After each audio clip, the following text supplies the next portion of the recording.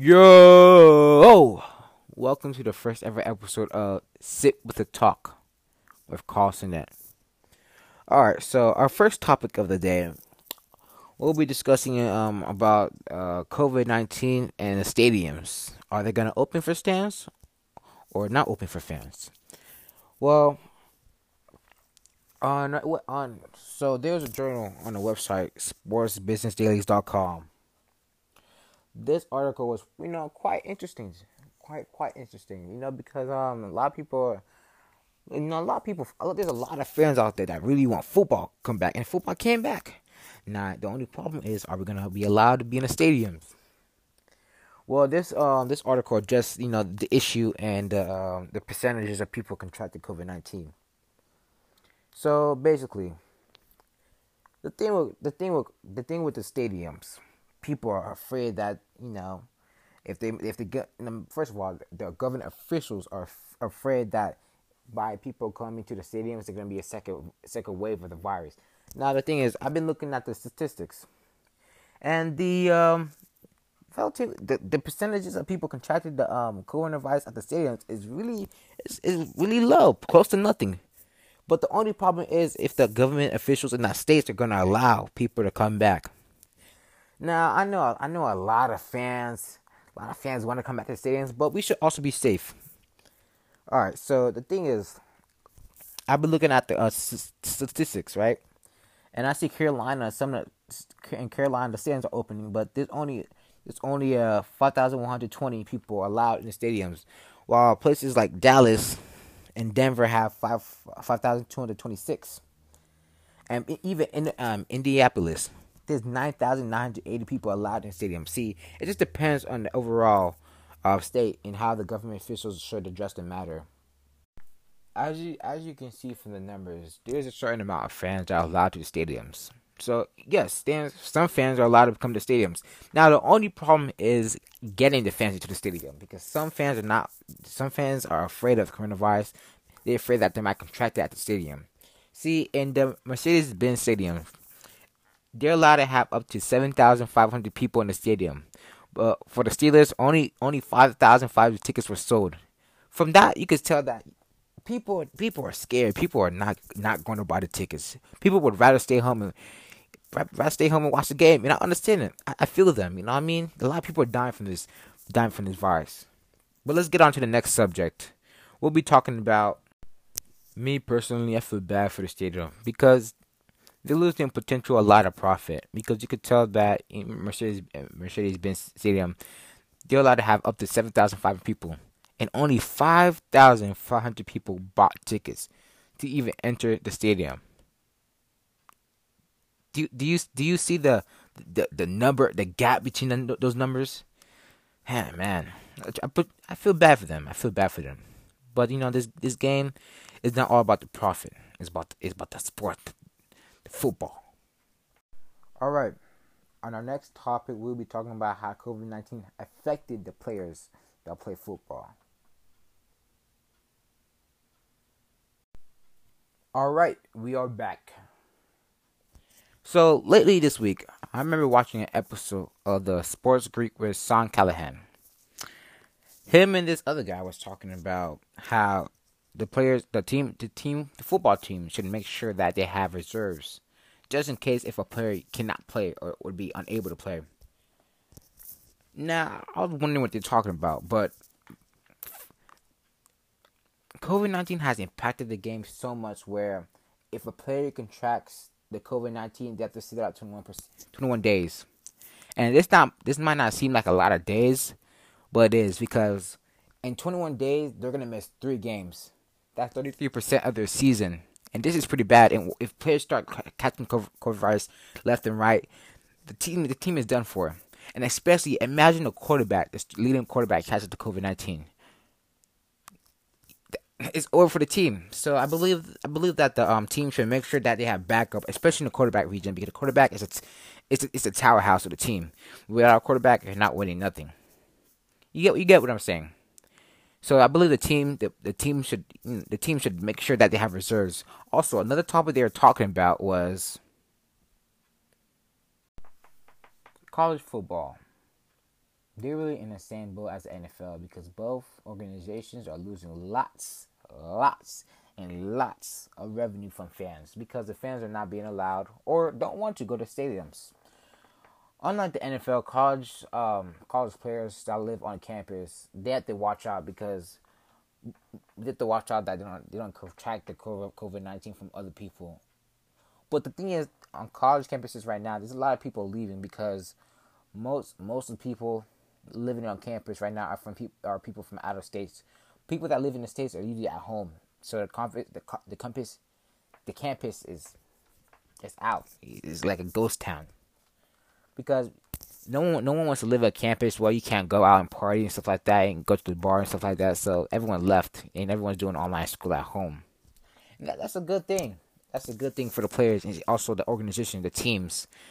But the thing I want to talk about is how teams like Kansas and West Virginia, they're having games and the starting tickets are starting at $70, while other schools like Auburn, South Carolina have games, and they're not allowing any players, any fans inside the stadium. By that you could tell by the different situation that states are in, because some states allow from fans and other states don't allow fans.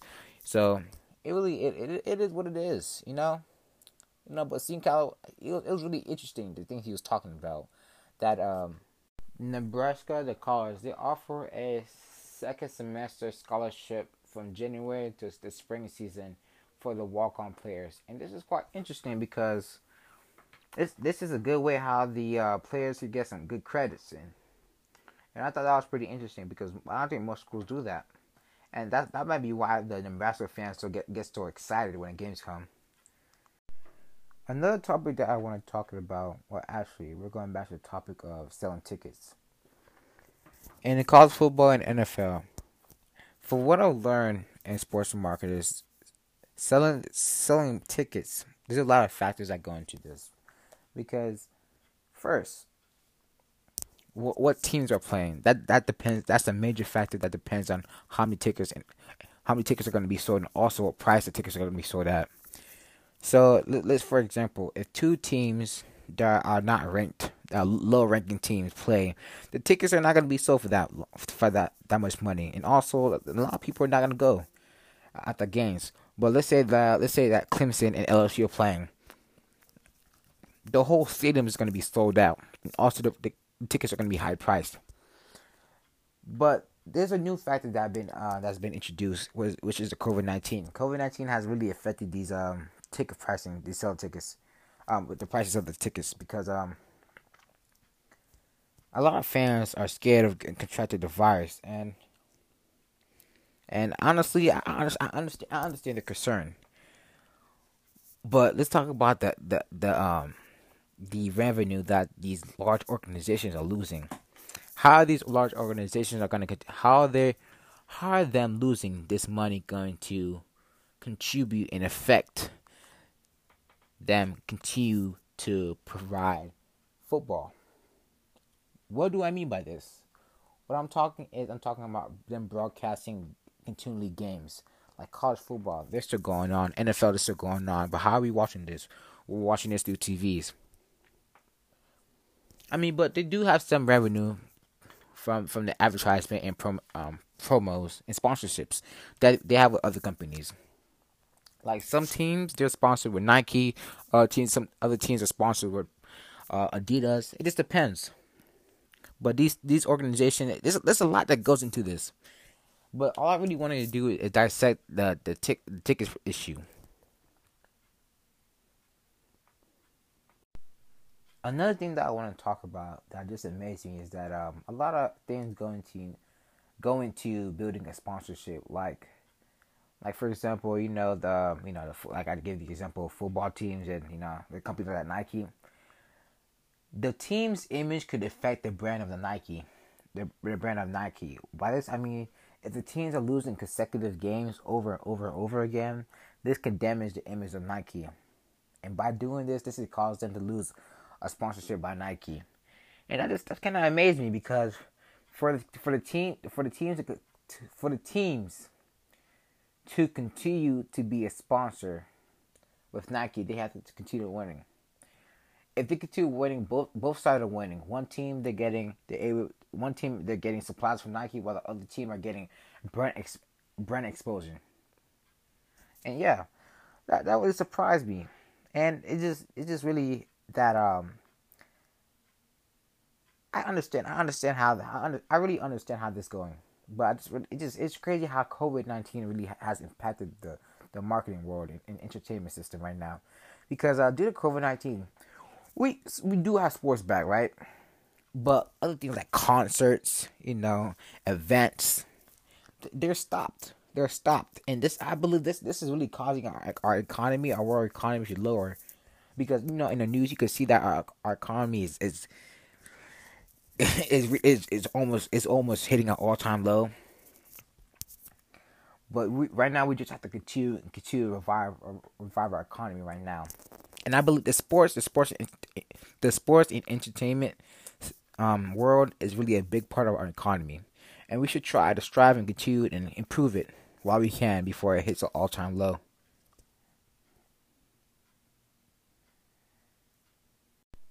Well, one good side of COVID-19 is that it helped us become more flexible in our events and marketing.